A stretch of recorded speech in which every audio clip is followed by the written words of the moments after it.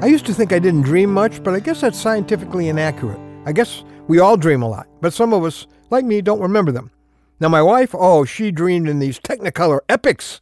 I mean, I'm lucky if I remember a black and white short subject. Once in a while, though, I do remember a bad dream I've had. Not usually about monsters or murderers. I think you're going to laugh when I tell you what a lot of my nightmares are about. Not being ready. Yeah, stepping up to a microphone totally unprepared. Having a huge audience waiting for me to speak in an auditorium, I'm being introduced. I have nothing to say. Some women have told me they've had nightmares about not being ready for a date. Others have told me about their nightmare about not being ready for a meeting or a board of directors where they have to give an important report. You know what? If our dreams reflect our fears, then there must be this fear deep down inside of many of us that we won't be ready when an important moment comes. Well, I'm Ron Hutchcraft, and I'm going to have a word with you today about the not ready nightmare. So our word for today from the Word of God comes from the Old Testament prophet Amos. It's pretty simple, straightforward. Amos chapter 4, verse 12. Prepare to meet your God. Wow. Now, if not being ready is nightmare stuff, then not being ready to meet God must be the ultimate nightmare. I mean, meeting Him is the surest date you have.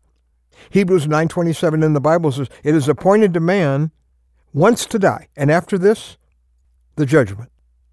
So, the moment you take your last breath, there's God. Earth appointments, they could be postponed. They could be canceled. But God has this one in indelible ink in His calendar. The one who gave you your life is the one you will meet at the end of your life. The question the Bible raises is, are you prepared? You say, well, yeah, I'm a good person. Unfortunately, that doesn't answer the question. Romans chapter 3, verse 20 says this, no one will be justified by observing the law. No one will be declared righteous in God's sight by observing the law. Not Protestant good things, not Catholic good things, not Jewish good things. Unfortunately, no one is ready to meet God as long as he or she is still carrying around their sin.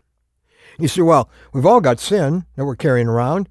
Yeah, that's what Romans 3:23 says in that same chapter. All have sinned and fall short of the glory of God. If sin were something you could repay, maybe you could work it off with a lifetime of good deeds. But it can't be repaid. It's got to be removed. The penalty for sin is a death penalty. Separation from God eternally. And it cannot be paid in good deeds. Somebody's got to die for a death penalty. And I deserve to.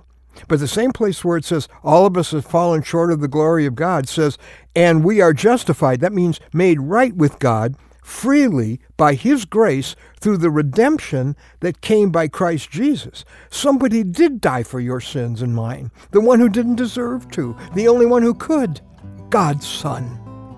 Now, how do you prepare to meet your God? Romans 3:25 says, He was a sacrifice of atonement, that is, to pay for your sin, to cover our sin, through faith in His blood, faith in Jesus dying for us. See, you open your heart to the one who paid your bill with God. Like this, Lord, I put all my hope in Jesus Christ's work on the cross. And once you've told God that you're totally trusting what Christ did, your nightmare is over. With your sins erased, you're ready. If you say, well, I'm not sure I am.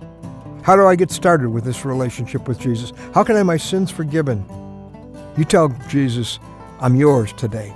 Would you go to our website? I'll do my best there to help you know how you belong to Him. It's anewstory.com. That's anewstory.com.